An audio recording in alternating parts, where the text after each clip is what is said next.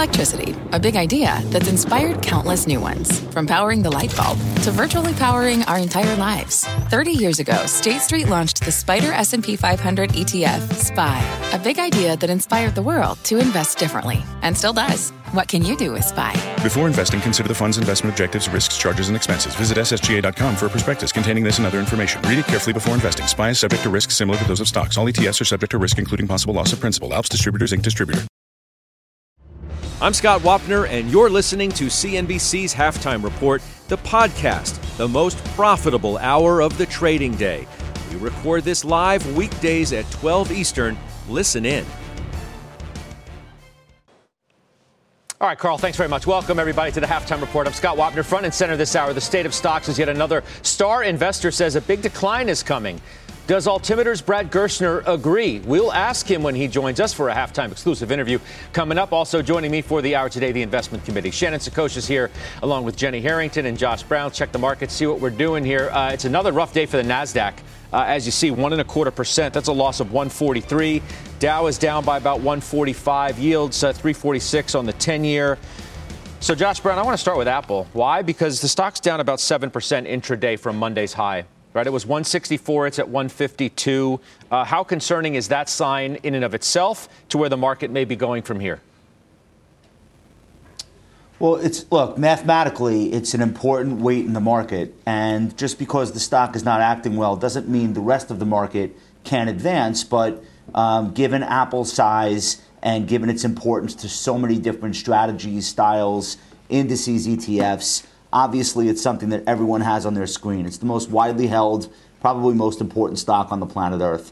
But I think the bigger issue here is the rallies that we've seen, including the historic rally off the lows that ended in the middle of August, really remain counter-trend. And, you know, I think a lot of times we make this harder than we have to. The NASDAQ 100, the triple Qs, have been in a bear market all year. The NASDAQ 100 has been below its 200-day moving average for 113 days in a row.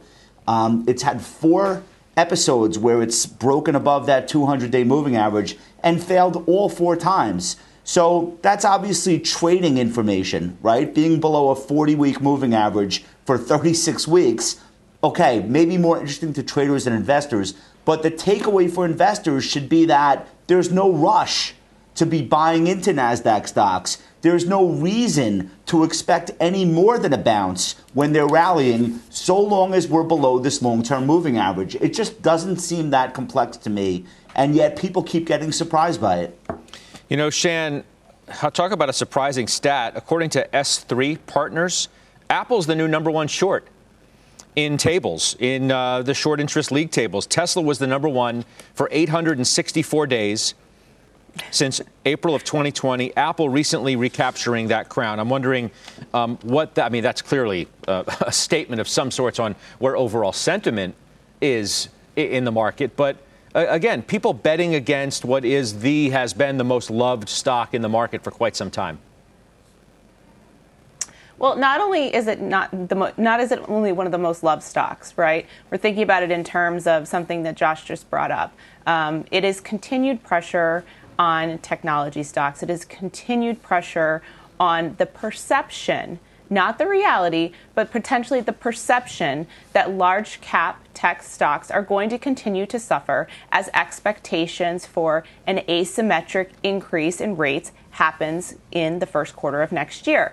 I would argue, too, that the intersection of concerns about the U.S. consumer and perhaps even more importantly, the Chinese consumer, as we're waiting to exhale on when Chinese consumption is coming back, is where Apple sits in that intersection, at that nexus of all of these concerns and considerations.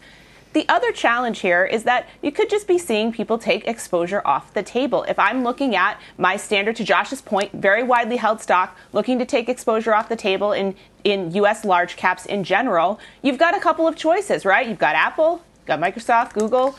You potentially have Tesla. It's nice to see that people are taking that short off. Maybe it's because Musk isn't buying monitors for his employees to come back and use. Not sure. But I think this is where we're seeing the intersection of multiple trends. I don't necessarily think this will end. I think there will continue to be some pressure on tech stocks. And to Josh's point, haven't said that there's a big rush if we're looking at coming into the middle of October. Yeah, you're not the only one, because Jenny, Fundstrat's Mark Newton says growth is likely to weaken further into early October versus value. The broken trends are there. It's likely vulnerable into October. He looks for a possible max S&P decline near 3685. Not quite 300 points from here, but not far away from that either, and should present a trading low into early October. What do you make of that call? I think it's plausible. I think maybe I just want to come back to Josh, too, again, though, which is the no rush, and then couple that up with what Fundstrat's saying, which is it's kind of all saying range bound, right? And this is something that we're talking about. So Fundstrat's saying around 3,600. I'm seeing it as if, let's say we take $230 earnings from next year, put 16.5 times on it. I put a floor of maybe like 3,800, but with emotions widening out the range around there. So I think what it all adds up to is ultimately just a very range-bound market where these factors of good and bad are fighting against each other. And some of the bad is that valuations are still high, and some of the good is that we can see the end of Fed rate hikes ahead, and we can see, maybe things in Russia and Ukraine getting better towards the end of the year. Like maybe China gets better with vaccines, and that would actually be positive for the global macro economy. So we've got a lot of things fighting them out. And then it comes back to range bound and no rush. And so I think as an investor, we've got something good working for us right now, which is we actually have the time to sit back and think. And as we're buying stocks and making investments, it's not a 5-alarm fire with everything. If you start to research a company, you know what? You can take the time to do that thoroughly. Unlike 2020 and a lot of 2021, where if you didn't make that decision very quickly, you could leave 20% on the table. Well, range bound, unless unless you have a much wider range that you're looking at. I mean, whether it's the Scott Minerd call of 20% down mid-October, Ray Dalio talking about a 20% negative impact on equity prices if interest rates continue to go up. Gundlach not fighting against that either in the conversation that I had with him out in Huntington Beach, largely because of the Fed. So you don't necessarily have, it's easy to say range bound, but a 20% decline from here is not range bound. Well, Scott, this goes back to magnitude, right? And what we've been talking about all year. Hold on, Josh. Let Jenny finish.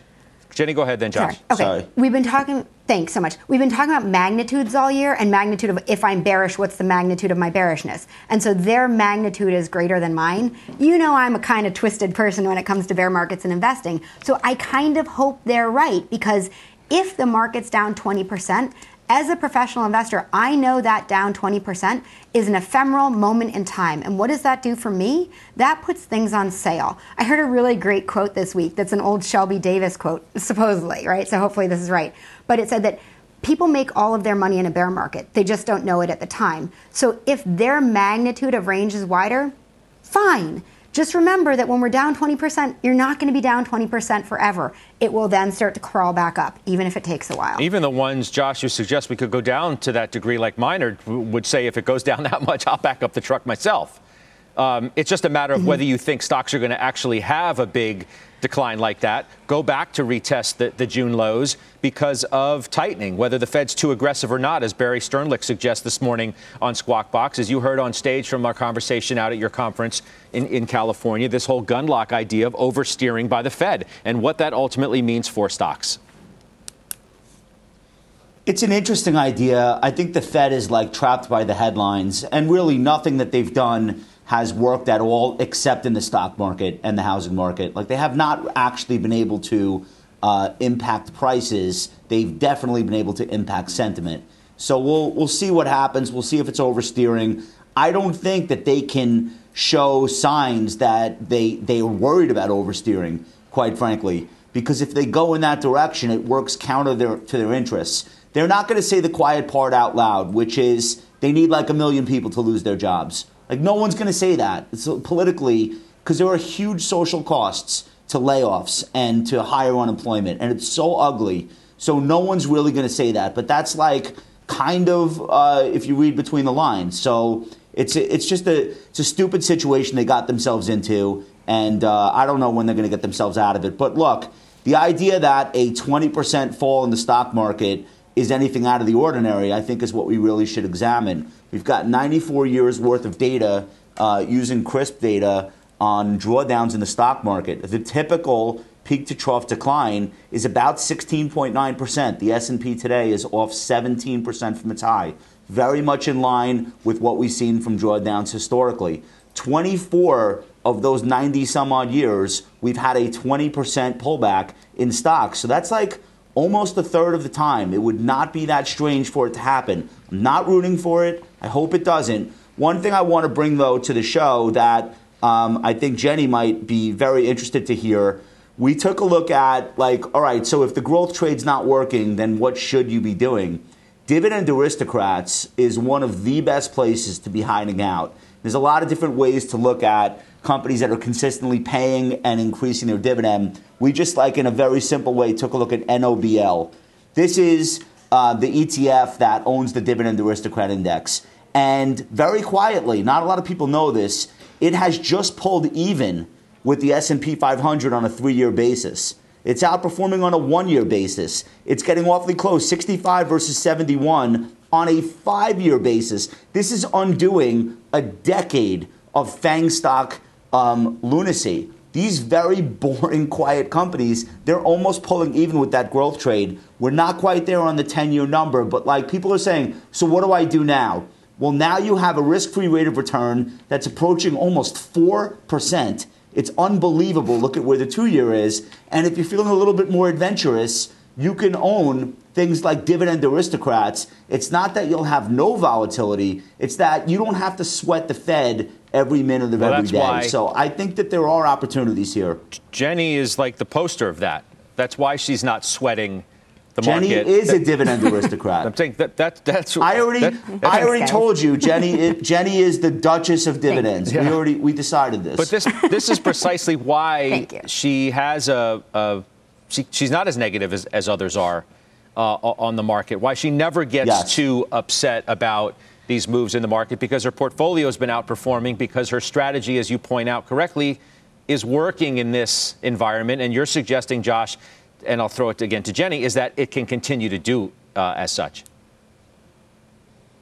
Right. And I think it can. But, Scott, I just want to add on to something. The real reason I don't sweat it right now is less because the performance of dividends is holding up. But I actually go back to a March of 2020 or the worst of 08-09. And when you're a dividend investor, in those worst times and in times like now, you get to say to yourself or to your clients, hey, the market's down a lot. Things are ugly. But you know what? Your income is there and your income is safe. And this is where you want to look for things like Dividend Aristocrats. Now, a quick aside, but the Dividend Aristocrats and NOBL, those are great companies that have had dividends for a long time, and that's a sign of corporate health. But actually, the yield on that portfolio isn't dramatically more than the S&P 500. Those are just really big, long-term, old-school companies.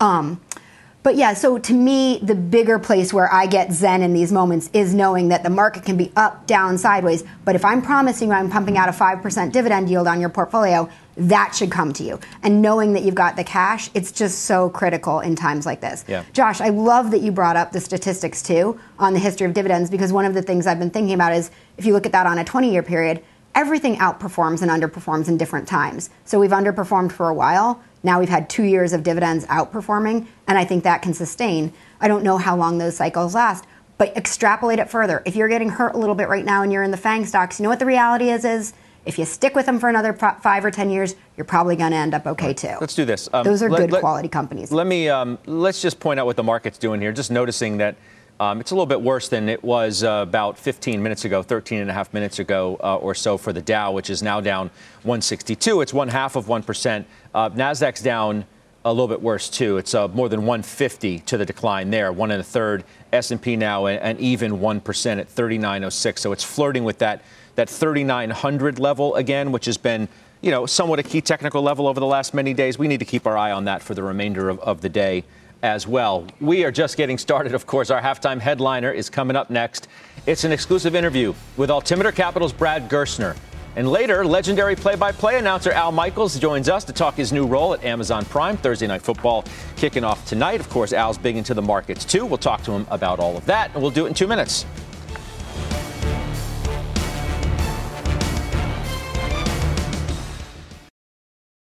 Old Dominion Freight Line was built on keeping promises. With an industry-leading on-time delivery record and low claims rate, we keep promises better than any other LTL freight carrier because we treat every shipment like it's our most important one. Visit odfl.com to learn more. B2B selling is tougher than ever, and we feel your pain.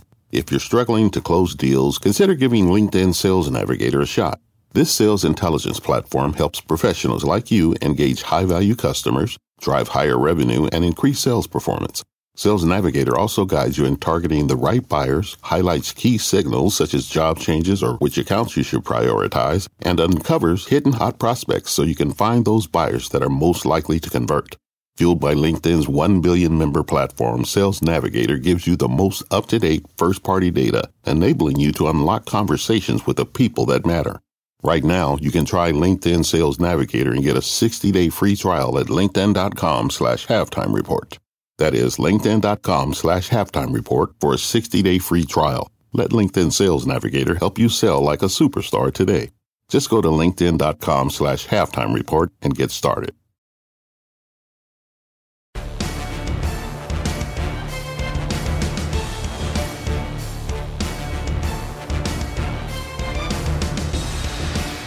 All right, we got red across the board, as you see. Let's bring in our halftime headliner now, Brad Gerstner.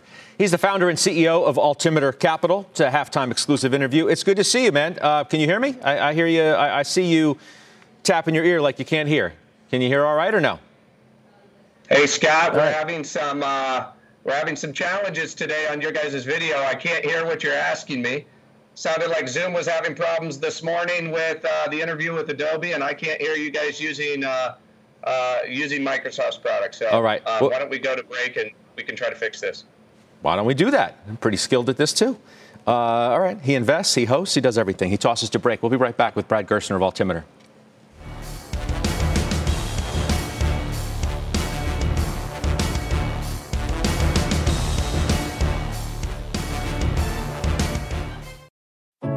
What does it mean to be rich? Is it having more stories to share or time to give? Is it being able to keep your loved ones close or travel somewhere far away? At Edward Jones, we believe the key to being rich is knowing what counts. Your dedicated financial advisor will take a comprehensive approach to your financial strategy to help support what truly matters to you. EdwardJones.com/findyourrich. Edward Jones, member SIPC.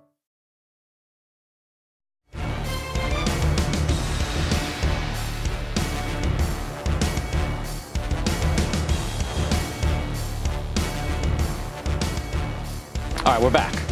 Technology is not exactly our friend today, but we're working on Brad Gerstner. We'll have it in a moment. Just bear with us. I promise she's coming up. In the meantime, Shannon, let's go through some of these moves you have. You bought Quest Diagnostics. Why? So we've been looking for some more healthcare exposure. Our top two sectors are technology and healthcare. Versus investing in consumer staples, we like Quest. They have the opportunity. They're really one of two lab companies in the country. They continue to be able to scale up their enterprise. And we think that there is also opportunity for them to improve margin because of the scale that they have. I think this has been caught up a little bit in terms of, lower COVID tests, not as many people. These labs are critical for healthcare facilities to be able to outsource to. And this is a stable company. I'd much rather have this from a defensive perspective than going out and buying more consumer staples in this environment. Okay, why'd you sell eBay? So this is a challenging stock for us. We talk a lot on here about our winners. This is a loser for us. Bought this back in 2021 and just realized that we were really looking at this as a transition story, being able to streamline some of their consumer product exposure, being able to streamline on the strategy side. And it's just going to take them longer for these efforts to materially impact the stock price in a meaningful way. And just decided that looking at this landscape, rather than having an underperforming consumer stock, much rather be able to add to sectors that we think have a secular tailwind like healthcare. Find it interesting, given our conversation at the top of the program, some of the notes being passed around. You trimmed some Microsoft getting a little skittish about big tech, or perhaps even more so than you've already kind of been lately, right? Yeah, we're still meaningfully overweight technology, but what we're looking to do is really create more of a diversified exposure. Our two biggest names 2 years ago, Scott, were Microsoft and Apple. And Microsoft, there's nothing execution-wise here that's making us concerned about owning Microsoft. Just looking at it in terms of if we're already overweight the sector, do we really need to be more overweight the sector? And more importantly, if I want to be able to add technology exposure in a tactical way with some of these sell-offs that we've been talking about, want to be able to have some additional capital to be able to do that. So this is more about mix of our technology rather than concerns about technology long-term. But again, I agree that over the next 6 weeks or so, tech is going to potentially be under more pressure. All right, I'm noticing a move today, too, in ChargePoint. Josh, I just bring it up because it's one of your stocks. We said it's a down day, decidedly so at this moment, but this one's up near 7%. Scott, one of the things that you want to do in down markets is pay attention to the stocks that refuse to go down. The solar stocks are in that category, and now the electric vehicle-related charging stocks are joining that party. All of these companies benefit greatly from the recently enacted legislation, $370 billion going toward climate change-related technology. And ChargePoint is, in my view, the leader currently and will stay the leader in electric vehicle charging stations, and the strategy is much different than its competitors. They're not trying to own the station. They're allowing for the companies to own their own station. They're going to provide the software, they're going to get the annually recurring revenue model from users, and they're going to make money selling the gear. It's a differentiated business model. It's a land grab. They're out there opening up charging locations with Starbucks, hotel chains, corporate fleets, you name it, and they're the biggest right now. So I think they'll keep that lead. The stock will continue to be discovered as the year goes on and more EV equipment is needed. Okay. It's now up 8.33%. So moving that stock a little bit as you talk about one of your holdings that you obviously like. All right, let's bring in Brad Gerstner now. Yeah. We, I think, have figured this technology problem out. Are you there, Brad? Can you hear me okay? I'm here. Yay. Bad day for Skype and Zoom, but I'm glad we're connected, Scott. All right, good to see you. It's been a minute, too, so it's good to see you. I'm glad you're back with us at this particular time in the markets, too. Why don't you bring us up to date on your current view of the markets? As I said, it's been a while since we've heard from you, so I'd love to hear it. Well, listen, I think you guys have covered it well. It's a period, as Stan Druckenmiller said last week, of peak uncertainty. We were here a year ago and we basically said interest rates are near zero. They need to normalize, which means going back to 2.5% or 3%. Multiples were very high because interest rates were low. Those needed to normalize. And here we are a year forward and they've largely normalized. But the world now is really scared that inflation is stickier than we thought, that rates need to go higher than we thought. So if you look at now what the market is forecasting, even though the 1 year break even on inflation is 2.4%, we're still talking about a 75 basis point increase, followed by a 75 basis point increase, followed by a 25. And the market's forecasting that we peak out somewhere around 4.4 in March. And now we have this tension. Larry Summers is saying we're not going fast enough. We need to do another 100 basis points. And Gundlach and Sternlicht this morning are saying, hold on a second here. There's a lag effect. The economy's slowing way faster than you think. Elon was tweeting about the deflation he's seen yesterday. And so I think the risk has shifted to the Fed perhaps over-tightening, right? The economy has proven incredibly resilient. The market, frankly, I think is pricing things fairly.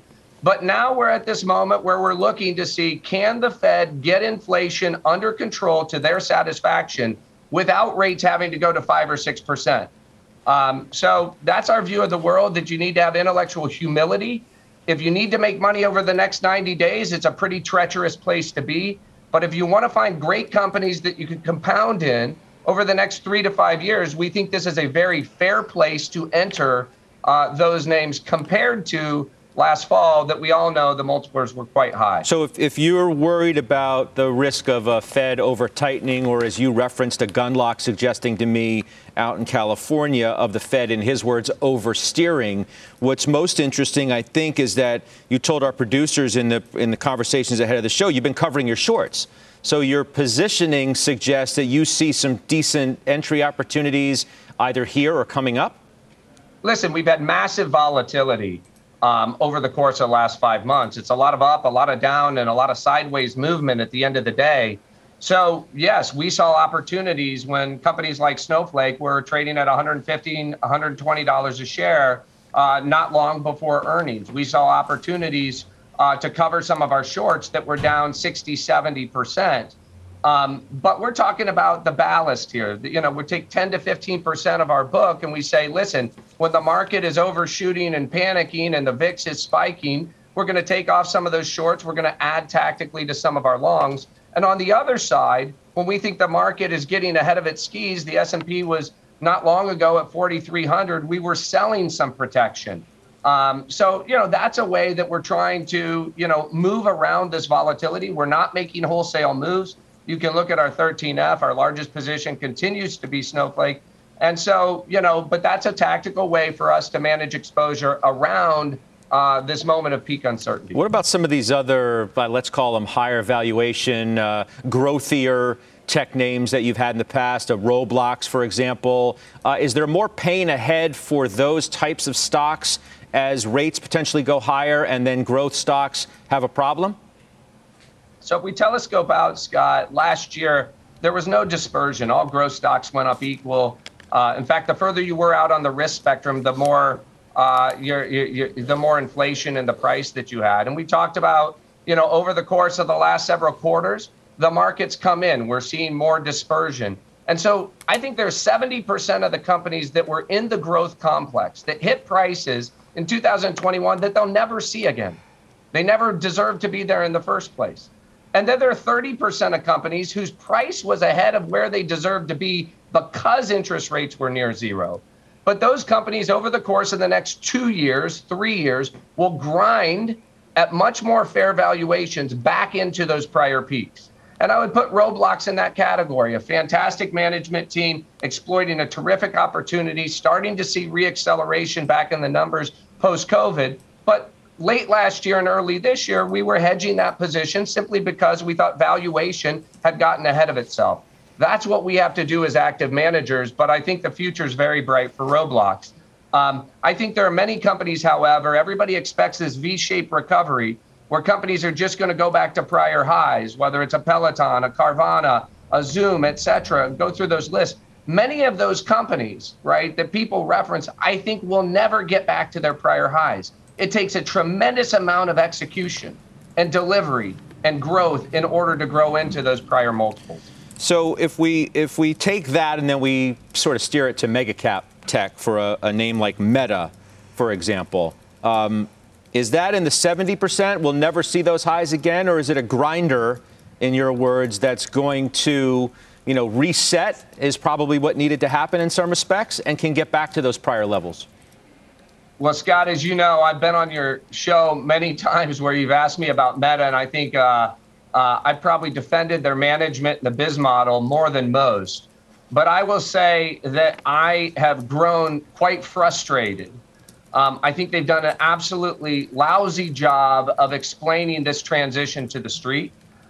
Here's a business that's doing $125 billion in revenue, that's trading at 6.5 times next year's EBITDA, that's universally hated, right? And here we have a Goldman Sachs conference in San Francisco this week. Google's on stage explaining their business plan. Amazon's on stage. Snowflake's on stage, but Meta is absent. It's time for the new CFO, for Susan and for Mark, to get out in front and explain to investors exactly what's going on. The prevailing view is that the business model is dead, that Mark panicked last fall. He renamed the company, that he's running around with AR, VR glasses on, and their best days are behind them. I think there's an alternative view here that this is like Google in 2011 or 2012, where growth begins to slow, here exacerbated by IDFA and COVID, and they're still spending as though they're a hyper-growth business. There's plenty of opportunity. They're spending $30 billion on CapEx, $15 billion on Reality Labs. There's a tremendous opportunity here to focus on fewer things, to drive more free cash flow out of the business, to buy back shares, and to explain to shareholders why this is a terrific opportunity. But the company's not doing that today. They have work to do. I've shared those feelings with the company, and I hope we'll see some change in the months and quarters ahead. But not frustrated enough to sell the stock. We're not selling the stock at 6.5 times EBITDA when a company we believe is going to accelerate from basically 0% revenue growth this year to mid-teens revenue growth next year and expanding margins. So we think there's an easy story to tell if management chooses to follow that path and explain to investors. But they have work to do. They've lost credibility. They've lost a lot of their senior management team. But I think they're one of those unique platforms on the planet. They have 2.5 billion people who show up every month and use one of their services. And for as much as my friends lament, Facebook, they're still using Instagram. They're still using stories. My kids are looking at Reels. My mom's still using, Big Blue. I use predominantly WhatsApp as a communications platform. It's a powerful platform, very difficult to build, with a lot of opportunity, run by what I think is a truly gifted founder and technologist. But we need to have better explanation to the street as to what their plan is and how they're going to realize shareholder value. It's interesting to hear you, as critical as you are, because as you said at the outset here, you have been as staunch a supporter of Meta, Facebook, Zuckerberg team, Sheryl Sandberg, while she was still there, as anybody that I've ever spoken with from an investment standpoint. But when you're saying gifted founder, technologist, it brings me to a new position because I think it goes right to Elon Musk. I'm surprised somewhat, I don't know why, to learn that you have a new position in Tesla. Can you tell me why you decided to buy that stock? Well, as you know, Scott, we've covered energy storage. We've owned battery companies. We've covered Tesla for a long time. And frankly, I was negative on Tesla in 2019, 2020, worried that the business was undercapitalized, worried that they might go bankrupt. And Elon himself has gone on Rogan and other places and said, you were good to be worried because we were almost bankrupt multiple times. But fast forward 2 years, the world has changed dramatically. Not only has their capitalization changed, right? Bankruptcy is totally off the table. But two things have dramatically changed. Number one, the world is moving now wholesale, both for geopolitical realities and for energy realities in the direction of electrification. We're only 8% penetration globally of electric cars. That 8% penetration is going to expand probably at a CAGR of 30 to 40% over the next 5 to 10 years. Global governments are now all behind this, doing the things necessary, whether it's charging stations, whether it's new investments in battery technologies, battery mining. The Inflation Reduction Act, while horrifically named as a piece of legislation, is a really potent piece of legislation to spur further development in energy storage and electrification. And when you look at Tesla, they have 30% margins. Their competitors are running 10% at best. And I think they have a compounding advantage in the world. So while we expect their share will stay at around 15% as we move forward, that's 15% in a massively growing market. And we think they're going to be a much larger percentage of the profit pool in electric vehicles, in energy storage, et cetera. And so much like Apple represents a huge portion of the profit pool and a smaller share of actual units sold, we think Tesla is following that playbook. They built a company that frankly is extending its moat and extending its lead versus the OEMs who are saddled with a bunch of ICE legacy. Do you have a view of whether he gets Twitter or not? Do you care as a now new Tesla shareholder, which some have called that whole drama, if you want to refer to it that way, as a distraction to Tesla? And there's also obviously what's taken place with selling of some of those shares to help fund the purchase, assuming that this purchase happens. Well, I would say around my weekly poker game, we spent a lot of time prognosticating what's going to happen at Twitter. And as a user of Twitter and as a citizen of the internet, I'm pretty appalled to see how they were managing the company and managing risk to the company and managing known threats on the platform. Interestingly enough, nobody's really had better relationships with government than Elon. I mean, Elon had, at a moment of crisis for our national space industry, got a contract from NASA for $1.5 billion at a time that we thought astronauts were all going to have to learn how to speak Russian because we were paying Russia $82 million a year to take each astronaut to our space station, right? SpaceX, pioneered and partnered with and transformed the U.S. space industry. He's done the same thing in partnership with the government around Tesla. This isn't hero worship. This is just a statement of facts. And I think as a matter of national security, there's no doubt in my mind that he could clean up Twitter. He certainly pointed a spotlight on the deficiencies in Twitter. And I'm sure if I were on the board of Twitter, I would be hustling to fix the business, whether it included selling it to Elon or not. But I'll tell you this, his focus on Tesla today and his focus on SpaceX today, on conquering these important global challenges, I think is as laser focus as it's ever been. I know, but you're talking about this alleged better relationship with government. He can't even get invited to the White House for an EV meeting.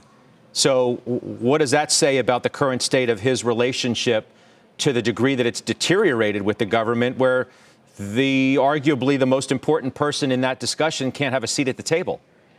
Well, I forget what channel it was on, but Pete Buttigieg was on last week and said his name. So we're making progress. But, the reality is this government should be extraordinarily grateful for Tesla and for Elon Musk, not only what they've done for our space program, but what they've done to prod a global oligopoly that was stacked against electrification to move in the direction of massive change. Now, this is universally accepted as a de facto truth. It wasn't, and it wouldn't have been without Elon. So I suspect that future administrations, this one included, will have a much more benign point of view, notwithstanding their disagreements over labor. The other company that's really come into keener focus lately is Uber. Have they turned a corner? This positive free cash flow, which happened a few months back. Josh is in it, Jenny is in it, and I'm going to bring them in after your answer here. But is there a feeling that you have that they have turned a corner?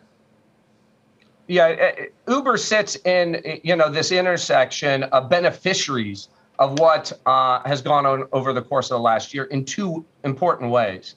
Number one, they have a leadership team that's focused on free cash flow, and they have a business that continues to produce innovative products and expand their lead as the market leader. So they're expanding share, they're expanding margins into a huge business recovery. So I think it's one of the simplest ways to play the global recovery around business and business travel. Now, mind you, this business is going to go from break even to making $3 to $4 billion in free cash flow over a period of 24 months. So I think as that plays out, people are going to see the real value of the work that they've been doing. I would say the second thing here is, Bill Gurley and I have talked a lot about this.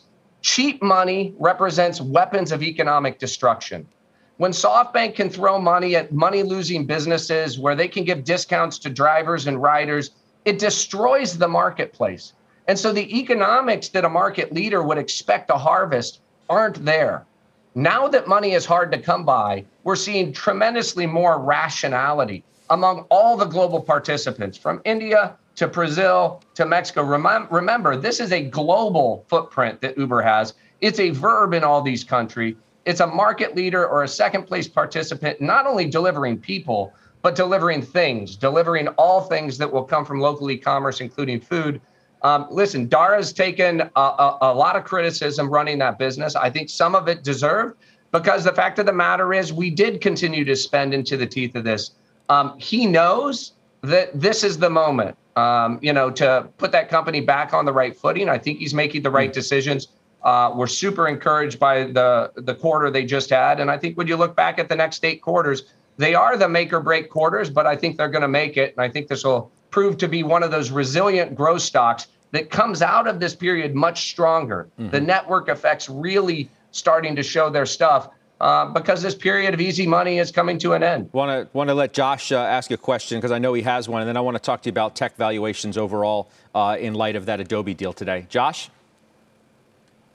Hey, Brad, thank you so much for joining us. I think that point that you made about cheap money being so corrosive is so important and really not understood well enough. The question, why is there a high correlation with rates going up and value stocks outperforming?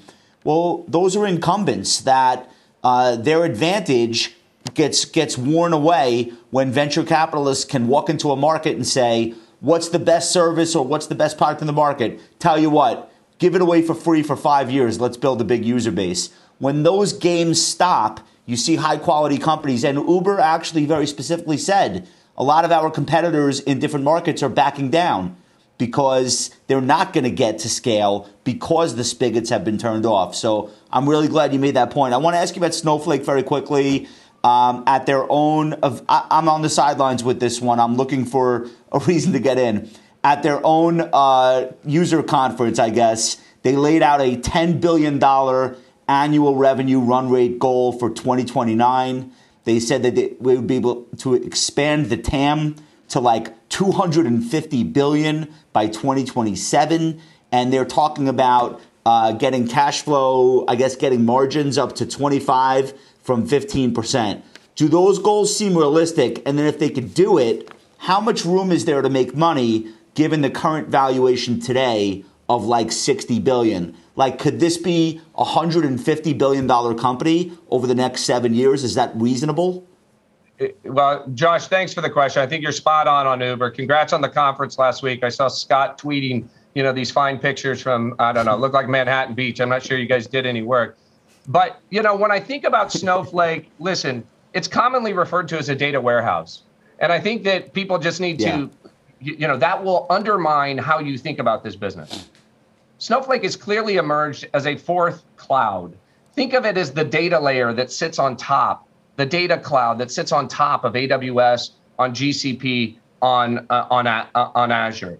They have clients now that are paying them upwards of $50 million a year and contracts being signed for over $100 million, right? You only get that type of scale is if you're a super important piece of the superstructure of the substrate for the biggest clients in the world, whether they be, the Apples or the Nikes or the Walmarts or the Goldman Sachs, et cetera.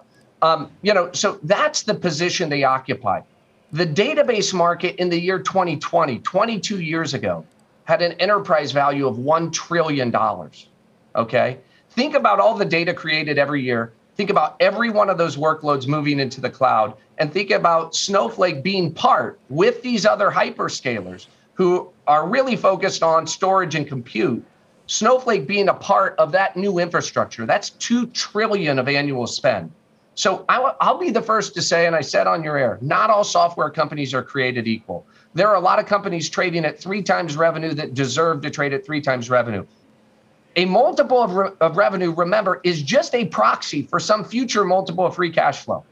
So if we look at Snowflake's 2025 free cash flow multiple, and we use a pre-COVID average multiple, we get to about a double, 2.5x from where we are today.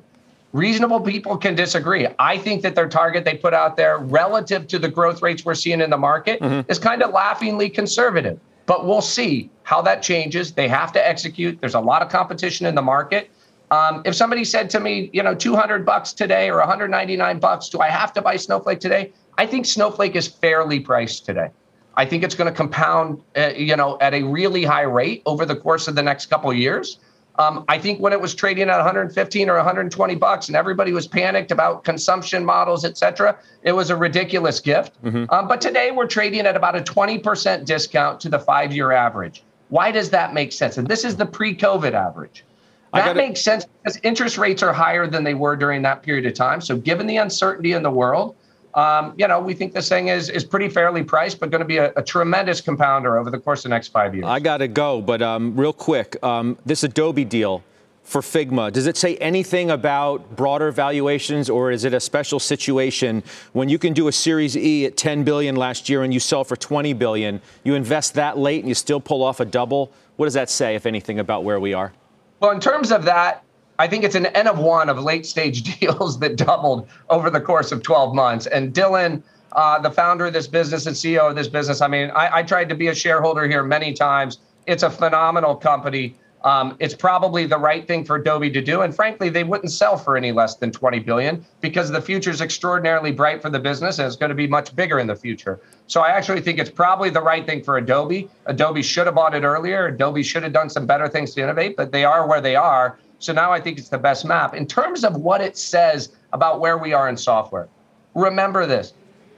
So the movement of all data to the cloud and applications built on that is the biggest super cycle in the world today. I think it's bigger than what I saw on the internet itself in 2000 to 2005. We hosted a dinner last night with 10 founders building applications in the data cloud, right? These founders in 2003 would have been showing me websites to put on Google. Instead, they're showing me applications to put on Snowflake and AWS. The future of the world is going to be about putting all data into the cloud and then leveraging machines for humans to make better decisions with that data. We talk about ML and AI. That is the manifestation of it. Snowflake's benefiting from it. All the hyperscalers, including Microsoft, are benefiting from it. And Figma is an incredible application that's going to ride these rails to help businesses, create the future. Figma founders are feeling good today, broadly. It's good to see you as always. It's good to talk to you, Brad Gerstner. We'll see you soon. Great to see you, Scott. Thanks for having me. All right, you as well. Thursday Night Football kicks off tonight, streaming on Amazon Prime with Al Michaels calling the play-by-play. The veteran sports broadcaster joins us next. We're right back.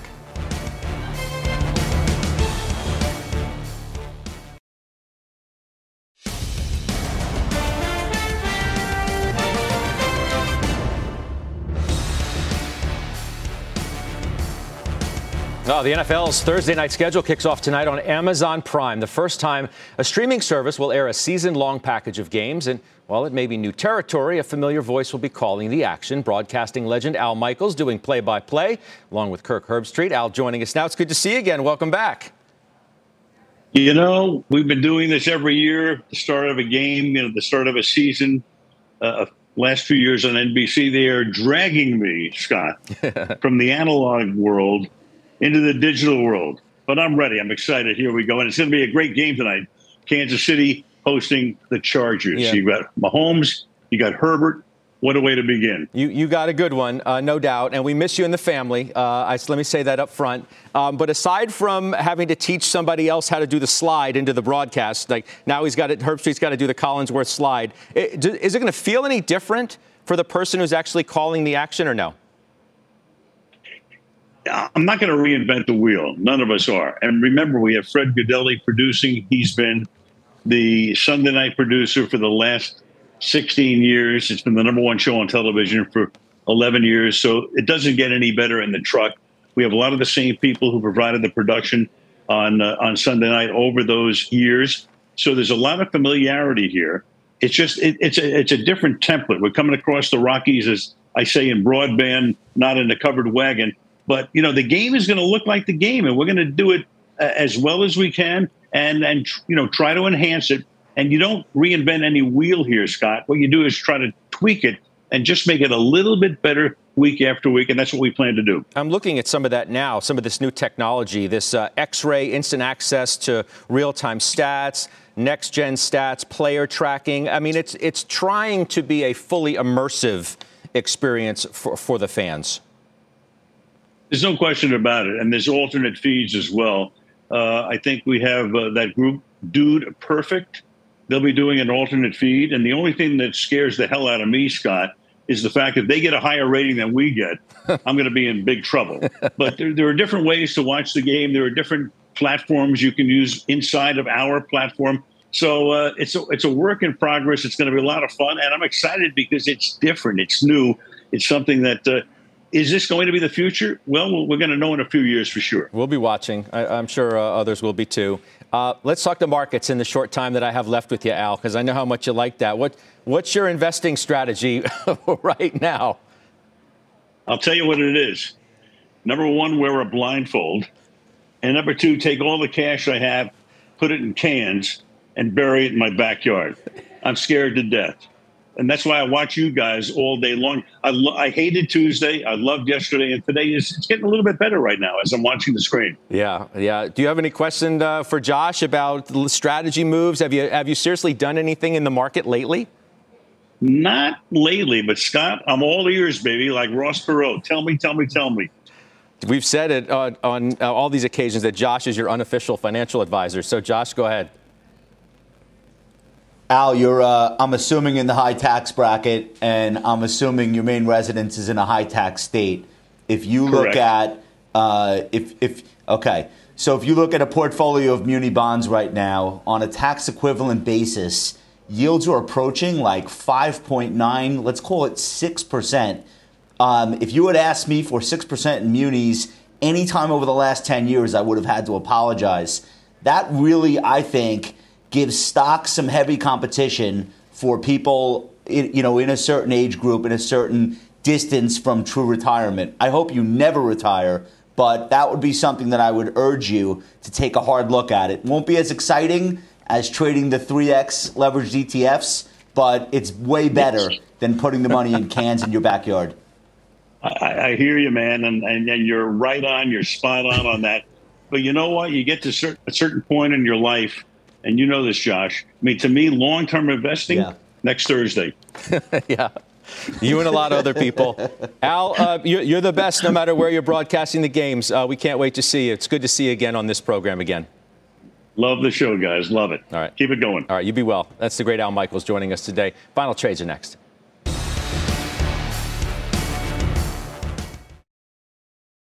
Got a good one in OT. 3 hours from now, 4 o'clock Eastern time. Dan Greenhouse with me on set. The fund manager, Avery Sheffield, is back. Plus, we have a broadcast exclusive today with Mamoun Hamid of Kleiner Perkins. He's an early investor in that deal today with Figma. We'll talk about what it says about valuations in the Valley, the deal environment. He was also the co-founder of Social Capital with Chamath Palihapitiya. So we'll talk about that as well. And I hope all of you will join me at 4 o'clock Eastern today. Let's do final trades. Jenny, you are up first. Okay, this is a cool one. Ardagh Metals. I bought it a few months ago. Right now it's got a 7% dividend yield, and it is trading down from where I bought it. It came public through a SPAC structure, so over the last few weeks, as all those got hate again, the share price traded down. Now you get to get in at a cheap price, great yield. Okay, Shan? Intuitive Surgical. 2% of surgeries are done via robotics now. Automation is coming to manufacturing, but also to the healthcare industry. Okay, and finally, Josh Brown. AOS stock came down with housing, but 70% of their business is replacement. It's wrong. I think the stock's way too cheap. You own it? Oh, yeah. All right. That's AOS there from Josh Brown. All right. I hope all of you will join me, as I said, in overtime in just a few hours' time. We'll see what the market does, whether it's still down. S&P. The Dow has actually recovered its losses, too. The exchanges now. You've been listening to CNBC's Halftime Report, the podcast. You can always catch us live weekdays at 12 Eastern, only on CNBC. The spirit of performance defines Acura, and now it's electric. Introducing the all-electric ZDX, Acura's most powerful SUV yet. While what powers their cars may change, the energy that makes Acura never will. Crafted using the same formula that brought them electrified supercars and multiple IMSA championships, the ZDX has track-tested performance that packs an energy all its own. With a premium Bang & Olufsen sound system and up to 313-mile range on a single charge, and a Type S variant with an estimated 500 horsepower, the ZDX is everything they said electric could never be. It was built with the driver in mind, just like Acura's been doing since the beginning. We could talk all day, but the only way to experience this electric performance is to drive it yourself. Unlock the energy and order yours at Acura.com.